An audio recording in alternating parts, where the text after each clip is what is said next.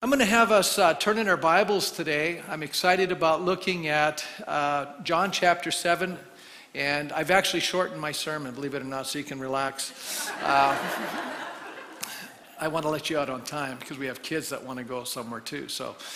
But we're going to talk a little bit about how to handle being misunderstood by other people. And I think we've all had this experience in our life, and it's obviously, it's a very painful experience to have people accuse you who you love, and you're not guilty of what you're being accused of. And the truth is the exact opposite.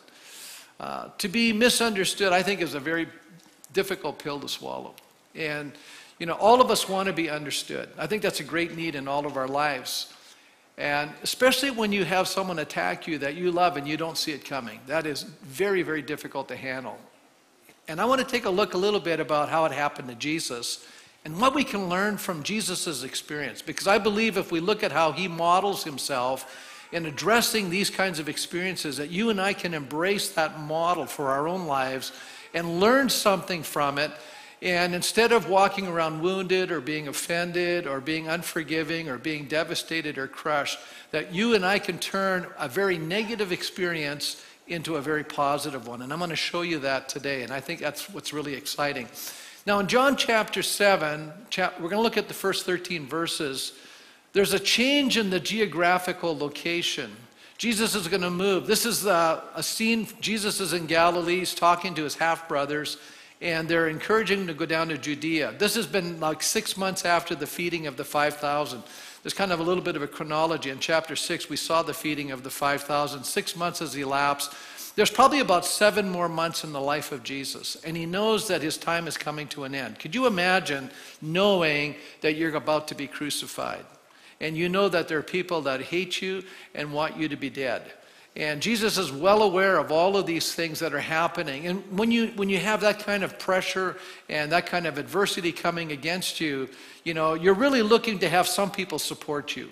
And unfortunately, sometimes the people you think you're going to get it from, it doesn't always materialize that way. And that's a very heartbreaking and very crushing experience. We read now that Jesus is cautiously traveling about in the regions of Galilee, and the Festival of Tabernacles is drawing near, and it's celebrated in the city of Jerusalem. The tension now surrounding Jesus' ministry is now escalating. People are polarizing regarding his ministry.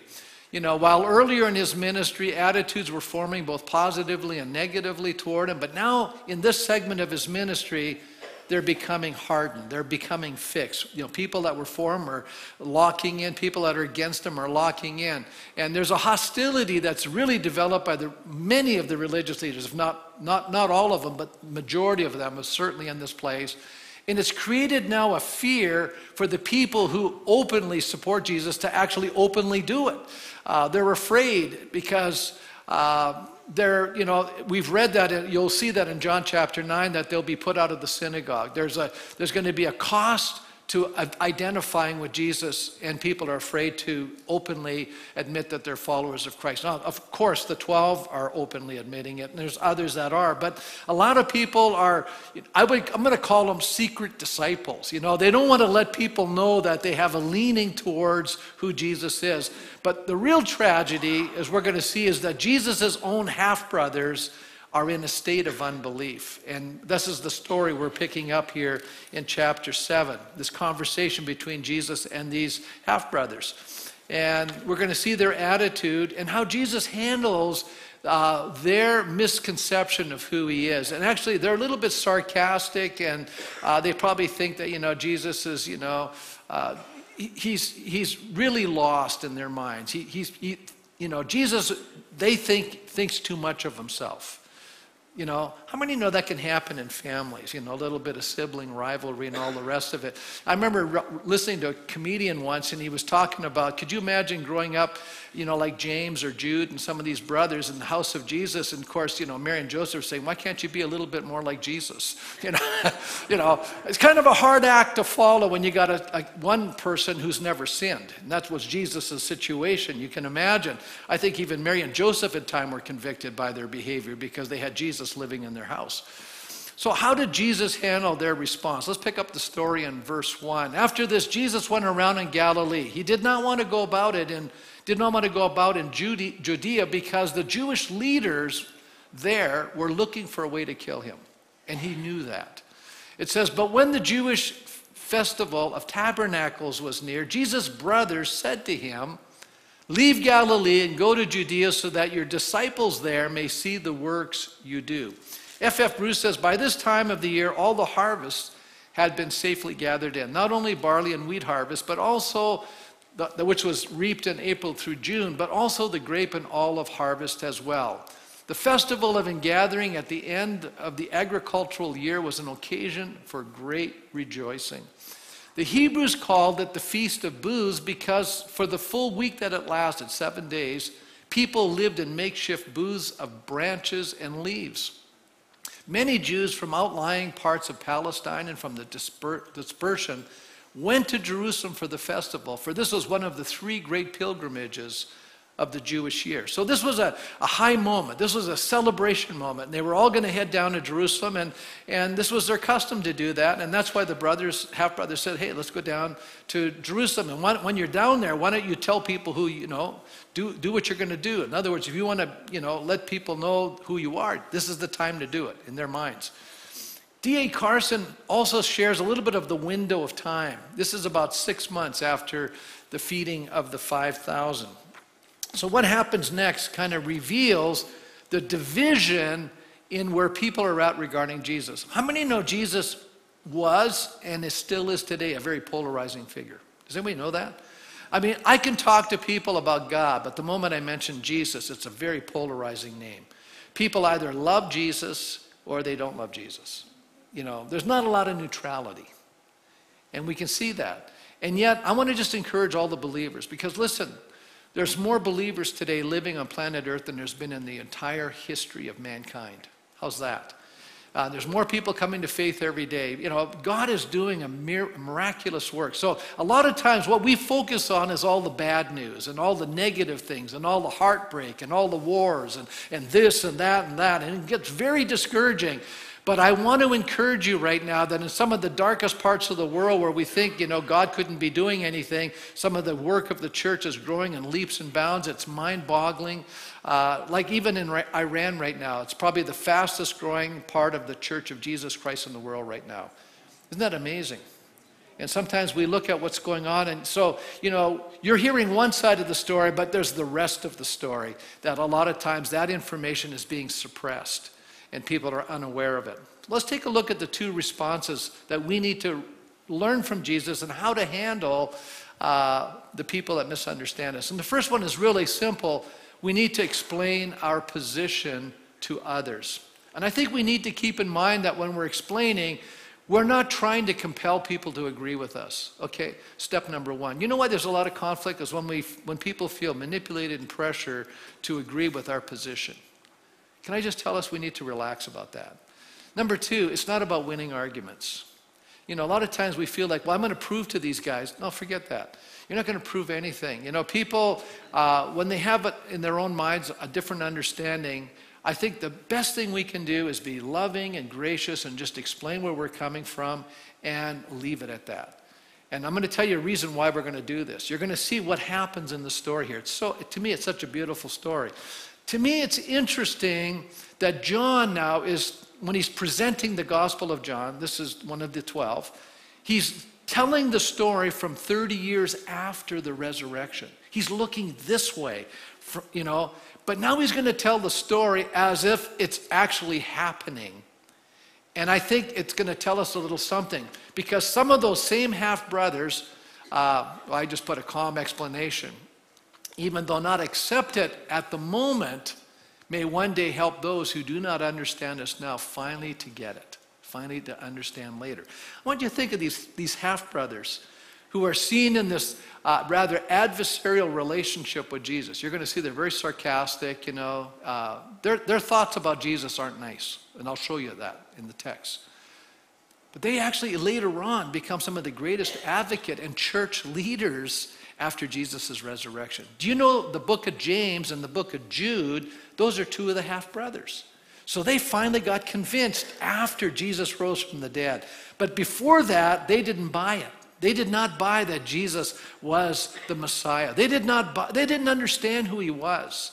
They knew he was different. They knew he was unique, and they couldn't question the fact that he was able to do these miracles. I mean, they saw some of these miracles. You know, the wedding of turning water into wine. They were probably at that wedding festival. That was kind of probably a relative of theirs, and they saw what Jesus did. You know, as I said, two of those half-brothers actually wrote New Testament letters. But let's take a look at the sarcastic remarks from these half-brothers. In verse 3, they said to Jesus, why don't you just leave Galilee, go down to Judea so that your disciples there may see the works you do. So I just put down, who were these brothers that John's talking about here? And I think Mark gives us a little bit of an insight. In Mark's gospel, when he's talking about Jesus in the region of Galilee and even in his own hometown of Nazareth, this is how the people from Nazareth said about Jesus. Said, hey, listen, isn't this guy the carpenter? I mean, who does he think he is, right? You know, isn't this Mary's son and the brother of James and Joseph and Judas and Simon? And aren't his sisters here with us? And they took offense at him. And many did not believe, because Jesus was basically saying, I'm fulfilling the prophecy of the book of Isaiah here. I'm the one. He says, I'm the one that's come. And they're just going, are you kidding me? You know, we know who you are, Jesus. We know your pedigree. But they didn't understand that Jesus was Mary's son, but he certainly wasn't Joseph's son, because the Bible tells us that he was conceived by the Holy Spirit. So I think some of their comments too, as I point out here, you know, their comments were made in light of the fact that Jesus had alienated by his comments in John chapter 6. You know, a lot of people were following Jesus until he told them, you have to eat my body and drink my blood, right? Remember that? Many disciples stopped following him. And that's because they saw this as a literal statement. They didn't take it as a metaphor. Jesus was really trying to tell them, you have to believe in my sacrifice. But that had not even happened yet. Jesus hadn't given his life yet. So they're kind of confused as to what Jesus is saying. And some people take offense to this and they leave. And his brothers are going, man, Jesus, you're really messing it up. You had way more followers before. Maybe you need to recover some of your losses. You know, I'm just pointing out, you know, some of these ideas that are probably floating in their heads. You know, these half-brothers. This is what they say. Hey, no one who wants to be a public figure acts in secret. And Jesus, you're kind of running around the backwaters of Galilee here, you know, this rural area. You're never going to, if you're the Messiah, you should be out there, you know, leading the charge. You know, you need to be down in the capital. You need to be, you know, convincing the key people. You know, he says, since you are doing these things, show yourself to the world. In other words, let people know who you are. You should come down there and do it. Well, how many know that Jesus has a totally different game plan than they have? They're thinking on a natural level. You know, you can't keep hiding out in this rural area of Galilee and expect to have, you know, be the Messiah of the Jewish people. It's not going to work, Jesus. Carson says, but John the evangelist doubtless sees, this is a key verse, verse 5, it's because this shows you where they're coming from. For even his own brothers did not believe in him. They didn't believe in him. They weren't his followers, okay? John the evangelist doubtless sees irony in their request. Jesus' brothers want Jesus to put on a display. And John's readers already know that such a display would pander to corrupt motives and in any case would not ensure genuine faith. Just because people see miracles doesn't mean they're going to believe. I know that, you know, we kind of think, well, you know, if they only saw a miracle, they're going to believe. Well, you know, Jesus raised Lazarus from the dead later on, and some of them didn't believe, right? They just ran off and told the leaders, hey, guess what? Jesus is raising people from the dead. That they recognize the miracle, but that doesn't mean they attribute that to God. As a matter of fact, the religious leaders attributed it to Satan. And that's why Jesus was upset with them. He says, you know, how can a kingdom, you know, be divided against itself and prevail? So he's challenging these guys. So Jesus now explains his approach to ministry here. Therefore, Jesus told them, my time is not yet here. For you, any time will do. The world cannot hate you, but it hates me because I testify that its works are evil. You go to the festival. I'm not going up to this festival because my time is not yet fully come. Okay, first, let's take a look at what he's saying here. Jesus says his time to go to the festival has not yet come. In other words, he doesn't determine his steps. Jesus is saying, I'm only doing what the Father wants me to do. My time, unless the Father tells me to go, I don't go. You guys can do your thing. You've been doing your thing all along. I'm doing God's will. How many know that if you and I surrender our lives to Christ to say, your will be done, not mine, that doesn't mean you just do whatever you want to do whenever you want to do it. I think a lot of people live like that's a mistake. Notice what D.A. Carson says. Jesus' brothers would not be upset to hear Jesus say his time had not yet come, but they would have been scandalized or offended to hear him say, for you, any time is right. In other words, it's almost as if they are being excluded from the sovereignty, God's divine sovereignty. Not that God suspends his providential reign in their case, but that what they did was utterly without significance as far as God is concerned. In other words, what Jesus is basically saying is, look, you guys aren't even in step with God. You're not even a part of what God's doing. You're not a part of God's kingdom. How many think that would be a little offensive? They thought they were good Jewish guys, right? Jesus is saying, you guys don't even know him. You don't know my Father. You're not on the inside yet. You're still on the outside. He says, that's why the world is, you can go down there and they're going to accept you. The world's not going to hate you because you're a part of the system. That's what he's telling them. The reason why they hate me is I'm not a part of the system, and when I go somewhere, everything I do testifies against the system. That's why the world hates me. Wow, that's pretty strong stuff. And I think, let me just let's say it this way here. In addition to stating that his mission in life was different from that of humanity at large, Jesus says that the relation between himself and the world was different from that which between him and his own brothers here. We're warned as believers, this is Merrill Tenney saying that, same thing I'd already said there. James is kind of telling us. I think it's interesting that James tells us this because Jesus said it, probably directed it to him. James makes this very strong statement in his letter. He says, you adulterous people, don't you know that friendship with the world means enmity against God? Enmity means you're in conflict with God. Therefore, anyone who chooses to be a friend of the world becomes an enemy of God. So, I just sat down and thought about this. You have a choice. Everybody has a choice in life. If you're a friend of this world, you're God's enemy. And if you're a friend of God, the world is your enemy. They're not going to like you. And a lot of people can't handle that. They want everybody to like, they want everybody to like you. Can I tell you, if you're really following Jesus, there'll be people who really love you, and there'll be people who really hate you. And it's got nothing to do with what you're saying. Well, I shouldn't say that. Nothing to do with who you are as a person. It's got more to do with who you represent. And when you and I are walking in the light, every time we show up, we're actually testifying against evil. Just our presence does it. Isn't that amazing? Some people, we're the ones that rain on people's parades when they want to do the evil thing. That's why they hate righteousness. Wickedness hates righteousness. Darkness hates light. And that's why people hate Jesus, because they want to do what's evil, not do what's right. They're avoiding it. So Jesus says, listen, the reason why the world hates him, he says, is his life is a testimony or a witness against evil. Have you ever had that kind of a backlash that, sometimes people don't like you just because of who you stand for? We've all experienced that if we're a believer. I love what G.K. Chesterton, he was a journalist and social philosopher over a century ago, and he answered a series of articles from the London Times.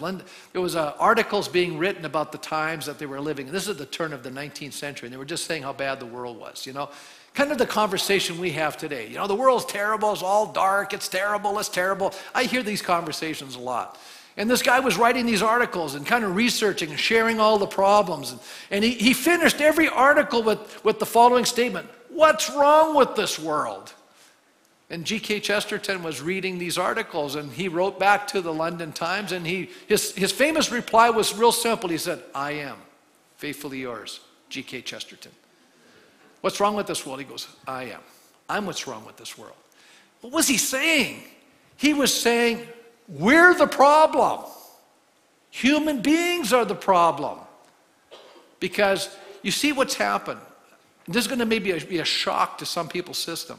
But in the last 75 years, our education system has told our society over and over and over and over and over and over again until people will tell you, people are basically good. And that's not true. Yes, we're made in the image of God, but we're fallen.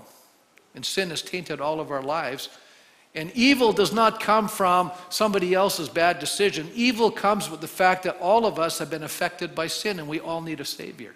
And the reason why it's more difficult to preach the gospel today than ever before is because people cannot believe that they need a Savior. Because they see themselves as intrinsically good. It's very difficult. We need to understand that. That's why people are resisting. You know, people don't want to be told that they're bad. Everybody's accepting everybody's bad and sinful behavior today. Has anybody figured that out yet? I know I'm totally politically incorrect right now, but I don't really care. Because I'm biblically correct and I'm theologically sound, and I will tell you right now that people are intrinsically dealing with a sin nature, and evil stems from every human being who's not surrendered to God. And when we all live in rebellion against God, we have a complex, sin-filled world. Got real quiet. See, I know this goes right against everything we're being taught today, but it's what the Bible teaches. And they'll go, "Oh, the Bible's teaching hatred." No, the Bible's teaching a message of grace, that God is willing to forgive sinners and begin to change us and restore us into the image that we were designed to be, made into the image like unto God, and that we become the person that God originally designed us to become. You know, when we have an incorrect understanding of who God is, the problem is we become what we believe. And when we start getting a true understanding of the true nature of God, we can become like Him. That is so profound to me. We can be changed into His likeness. Well, I'll tell you, if you don't think His brothers misunderstood them, listen to what happened. I'll end this point with this 2 verses of Scripture. Then Jesus entered a house. This is on another occasion. And a great crowd had gathered so that He and His disciples were not even able to eat. They were so busy doing ministry. And the Bible says in the next verse, when His family heard about this, they went to take charge of Him, for they said, "He's out of his mind." That's a nice way of saying, I think he's nuts. He's got visions of grandeur, you know. Poor Jesus. We better help him. He's really losing touch with reality. Would you say these guys did not believe in Him? Okay, let me move to the second response. Okay, for the first one is simply, Jesus is telling them His position. The second is resignation. What I mean by that is accept the fact that sometimes people won't receive what you're saying when you're saying it.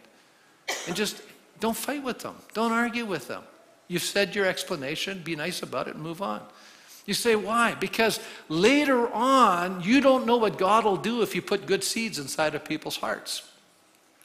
You know, I think we need to understand that some people will not receive what we're saying or doing. Jesus not only accepted His mission, but accepted that many simply didn't understand who He was and what He was about to do. How many know Jesus knew He was misunderstood? He didn't lose sleep over it, believe me. He just knew that was going to happen. But He also knew that God was going to reach some of these people. The Father and the Spirit with the Son, there was going to be people coming into the kingdom of God because of what He had done. He knew that. So in fellowship with the Father, Jesus now embarks on a secret trip to Jerusalem. The issue was not that Jesus would not go to the festival, but that He would not go on His half-brother's program and timing. Their point is simply that if anybody wants to be, noted, they'd have to get in the public eye. Jesus goes there silently, secretly, and only exposes Himself at the last day of the feast when everybody's gathered, and now it's too... the leaders can't arrest Him because all of the people are now listening to Him, okay? So Jesus is very strategic in what He's doing. There's a time for everything. And when you're walking with God, to be in God's timing is so critical. Don Carson says, Jesus' response to His brothers is not that He's planning to stay in Galilee forever, but that His life is regulated by His Heavenly Father's appointments. And He's not going to the feast when they say He should. As a matter of fact, he goes on to say the counsel of the wicked cannot be permitted to set his agenda. If you read Psalm 1:1, it says, we're not going to walk in the counsel of the wicked. These guys are not righteous right now. As far as Jesus is concerned, he's not listening to them. They're not giving him good advice. He wants to hear his Father's advice. His not turns down his brother's request. It does not promise that he will not go to the feast when the Father sanctions the trip, which he does. Jesus now walks apart from his earthly family. Isn't that amazing? Sometimes we have to walk apart. It's tough. They're not on the same page. We don't make a big deal about it. We pray. We still love. We don't criticize. We just walk apart. And he secretly begins to attend the feast. After he had said this, he stayed in Galilee. However, after his brothers had left for the festival, he also, not publicly, but in secret. Jesus now leaves Galilee. This is for the last time. He's never going to go back to Galilee. He's only got months to live. He knows how dangerous it is. It's amazing. This is an amazing thing. How would you like to live with the foreshadowing that you knew your life was coming to an end? You were going to be falsely accused, betrayed, and crucified. How many think that's a bit of a weight? A lot of people are criticizing you, and there's people angry with you, and intense. Jesus' life was not easy. I think we need to know that. Most of the people in Jesus' hour saw this as the Messiah in their minds was a political solution. And in Jesus' mind, his messiahship was a spiritual solution. They were looking for freedom from political enemies. Jesus was trying to free people from their sins, which is the greater evil. And we need to understand that. And sometimes even as Christians, we get sucked into this vortex that we got to kind of deal with all of the problems of our day. And I'm saying the biggest problem in the day is the individual sin in all of our lives. And if we could address that, we could change society. Do you know if we had a real move of God where people started, surrendering their lives and humbling themselves and repenting, if a society would repent and turn itself to God, you'd see all of these problems that we're all dealing with right now would start evaporating. It's true. That's our greatest need, to get right with God. When people get right with God, marriages get restored. When people get right with God, there's a whole bunch of stuff that starts happening. People got to get right with God. And in our society, if you look at all the broken parts, it's because people are in a wrong relationship with God. Get right with God. Look at the mixed review Jesus experienced. Verse 11. Now at the festival, the Jewish leaders were watching for Jesus and asking, well, where is he? What was their agenda? Let's kill him, right? Goes on here to say, others were whispering. They were all talking about, Jesus was being talked about, but they were whispering it. Nobody's going to say this publicly, Hey, he's a good man. Jesus is a good man. Others were saying, no, he's deceiving the people. But no one would say anything publicly about him for fear of the leaders. I think there's three attitudes reflected in these verses. Number one, the religious leaders were seeking an opportunity to kill him. That's evident. Second group of people were defending him and saying, no, how can you do all these beautiful miracles? The blind are seeing, all the things Jesus, feeding the 5,000. People were recognizing something unusual is happening here. The third group said, no, he's an imposter. He's out here deceiving people. Okay. But you know what may be the greatest problem? And I think it's a problem that we're faced with today. Nobody wants to say anything publicly about him because they're afraid of others. They were afraid of the leaders. They were afraid of their state in life. And I think it may be the greatest problem we face today. The church is silent about Jesus because there's an awareness of the growing hostility of our culture toward Christ and his message. How many say that's probably true? We're just becoming silent. The only problem is that without the gospel, the culture will continue to grow darker. So if you don't like the direction we're going in, we have to start praying, God, give us courage to speak the truth in a loving way, right? We also need, just to review, what can we learn from Jesus about being misunderstood? This is my conclusion. We need to explain and not argue with others. Don't even bother. It's not worth it. Explain your position, that's it. Though initially, like Jesus' half-brothers, they may not initially believe, but later God can use the words you're sharing with them to help them change their minds. You don't know the power of sowing seed. See, if you've ever had a conversion, like you didn't just grow up in a Christian church, but you had people putting seeds in your soul. You know what happens later on. You're fighting those words. After that person's long gone, you're still dealing with those words. Why? Because they're God's words, and they're living words, and they're powerful words, and they're life-changing words. You got to deal with those words. They can irritate you. It says, secondly, we should not be surprised by people and their hostility towards faith in Christ. Jesus explained that this world system and its values will always be in opposition to God's word and the work of Christ. However, we must not let fear silence us. Otherwise, the world around us will only get darker. The future of people depends on us accepting this life-giving message that brings the good news of Jesus to others. Amen? And so let's stand this today. And I know that all of us in this room, if we've walked with God, you have to admit there's probably been somebody that's misunderstood you. Isn't that true? And there's probably people that don't like what you're saying. And what am I saying to you? I think what we need to be praying is, Lord, help me to make up my mind. Help me to see it very clearly. Friendship with God, I will be the world's enemy. If I'm a friend of the world, I will be God's enemy. Whose enemy do you want to be? I want to be God's friend. I'd rather have God as my friend and the world as my enemy than the world as my friend and God as my enemy. How many say, Pastor, I'm joining you? I'm not going to worry about what the world's saying anymore. Here's number 2. I want to pray for us. How many here say, you know what? I have a tendency, I don't like offending people, Pastor. I'm a good Canadian.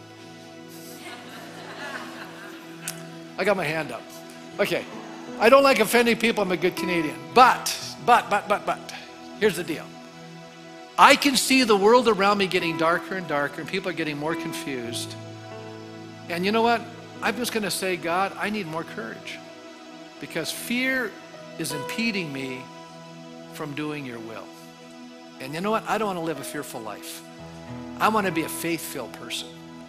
And when God shows me what to say, I don't have to be, aggressive or mean or argumentative or nasty, none of that stuff. But I want the wisdom to be able to say the right words to explain. When people have the wrong idea, just say, there's another way of looking at this. And just begin to explain it. And they may say, I don't buy it. Don't worry about it. Just pray for them. You've now deposited some good seeds that are going to haunt them. I'll just tell you that, because Jesus' half-brothers, they thought Jesus was crazy. But I can tell you, when Jesus came back from the dead, he started appearing people. And one of them, it says, and he appeared to James. Now, I can't prove this. I don't know if it was James, the brother of John, he appeared to. I have a feeling it was Jesus' half-brother James, who became the leader of the Jerusalem church. Did you know that? He was the leader in the Jerusalem church. That's the James that became the leader there. Jesus' half-brother. Isn't that amazing? He got turned around. I suppose it helps when you start coming back from the dead. That does affect you a little bit. That would really help you out. Going, wow, did I ever get this wrong? I'm so sorry. You really were the Messiah. Wow. Isn't that amazing? But it may not be that stark and dramatic when we're presenting the gospel. But let's believe that as we share the good news, I want to pray today that we will all grow in our courage. How many say, I need more courage? I got 2 hands up. I need more courage. And I want to have opportunity. I don't want this world to get any darker. I want to see people come to know Christ and experience forgiveness and experience love and experience joy and hope. That's my prayer. And the brokenness in their souls gets eliminated, and there's restoration in relationships. I want to be a part of that. And that's what God brings to the equation. I want to be a part of the solution and not just by my silence perpetuate the problem. I don't want to do that. I want to pray for great courage. And I'm going to pray for a congregation that says, you know what? We don't care anymore what people think of us or say about us anymore, because we are a friend of God, and we know that there'll be people in society that won't like us. But we've accepted that. That's the price to pay to be a friend of God. And I'm prepared to pay that price. But now I need courage. And so, Father, this morning, as we lift our hands to you, we're saying, Lord, you know what? Help us to be unafraid. Help us to be courageous. Help us to understand that we're your friend. And yes, the world will hate us, but that's okay. They hated you. But many of them just don't understand yet, and they're still winnable. And if we will share with courage and kindness and acceptance, and even though they may think we're a kook, they may think we're insane, they may think we're a nut, they may think we're, whatever they think, it doesn't really matter. As long as we get a chance to explain to them the good news and the love and the grace and the forgiveness, and that we are able to see people maybe down the road repent and turn to you and come back and say, I was so sorry, I was wrong, I got it. I came to know Jesus. That's what matters. And I pray for that kind of courage today. I pray that we will stop being so worried about what people think and say and be more concerned about pleasing you and being your servants in our broken world. And we thank you for that in Jesus' name. Amen. God bless you as you leave this morning.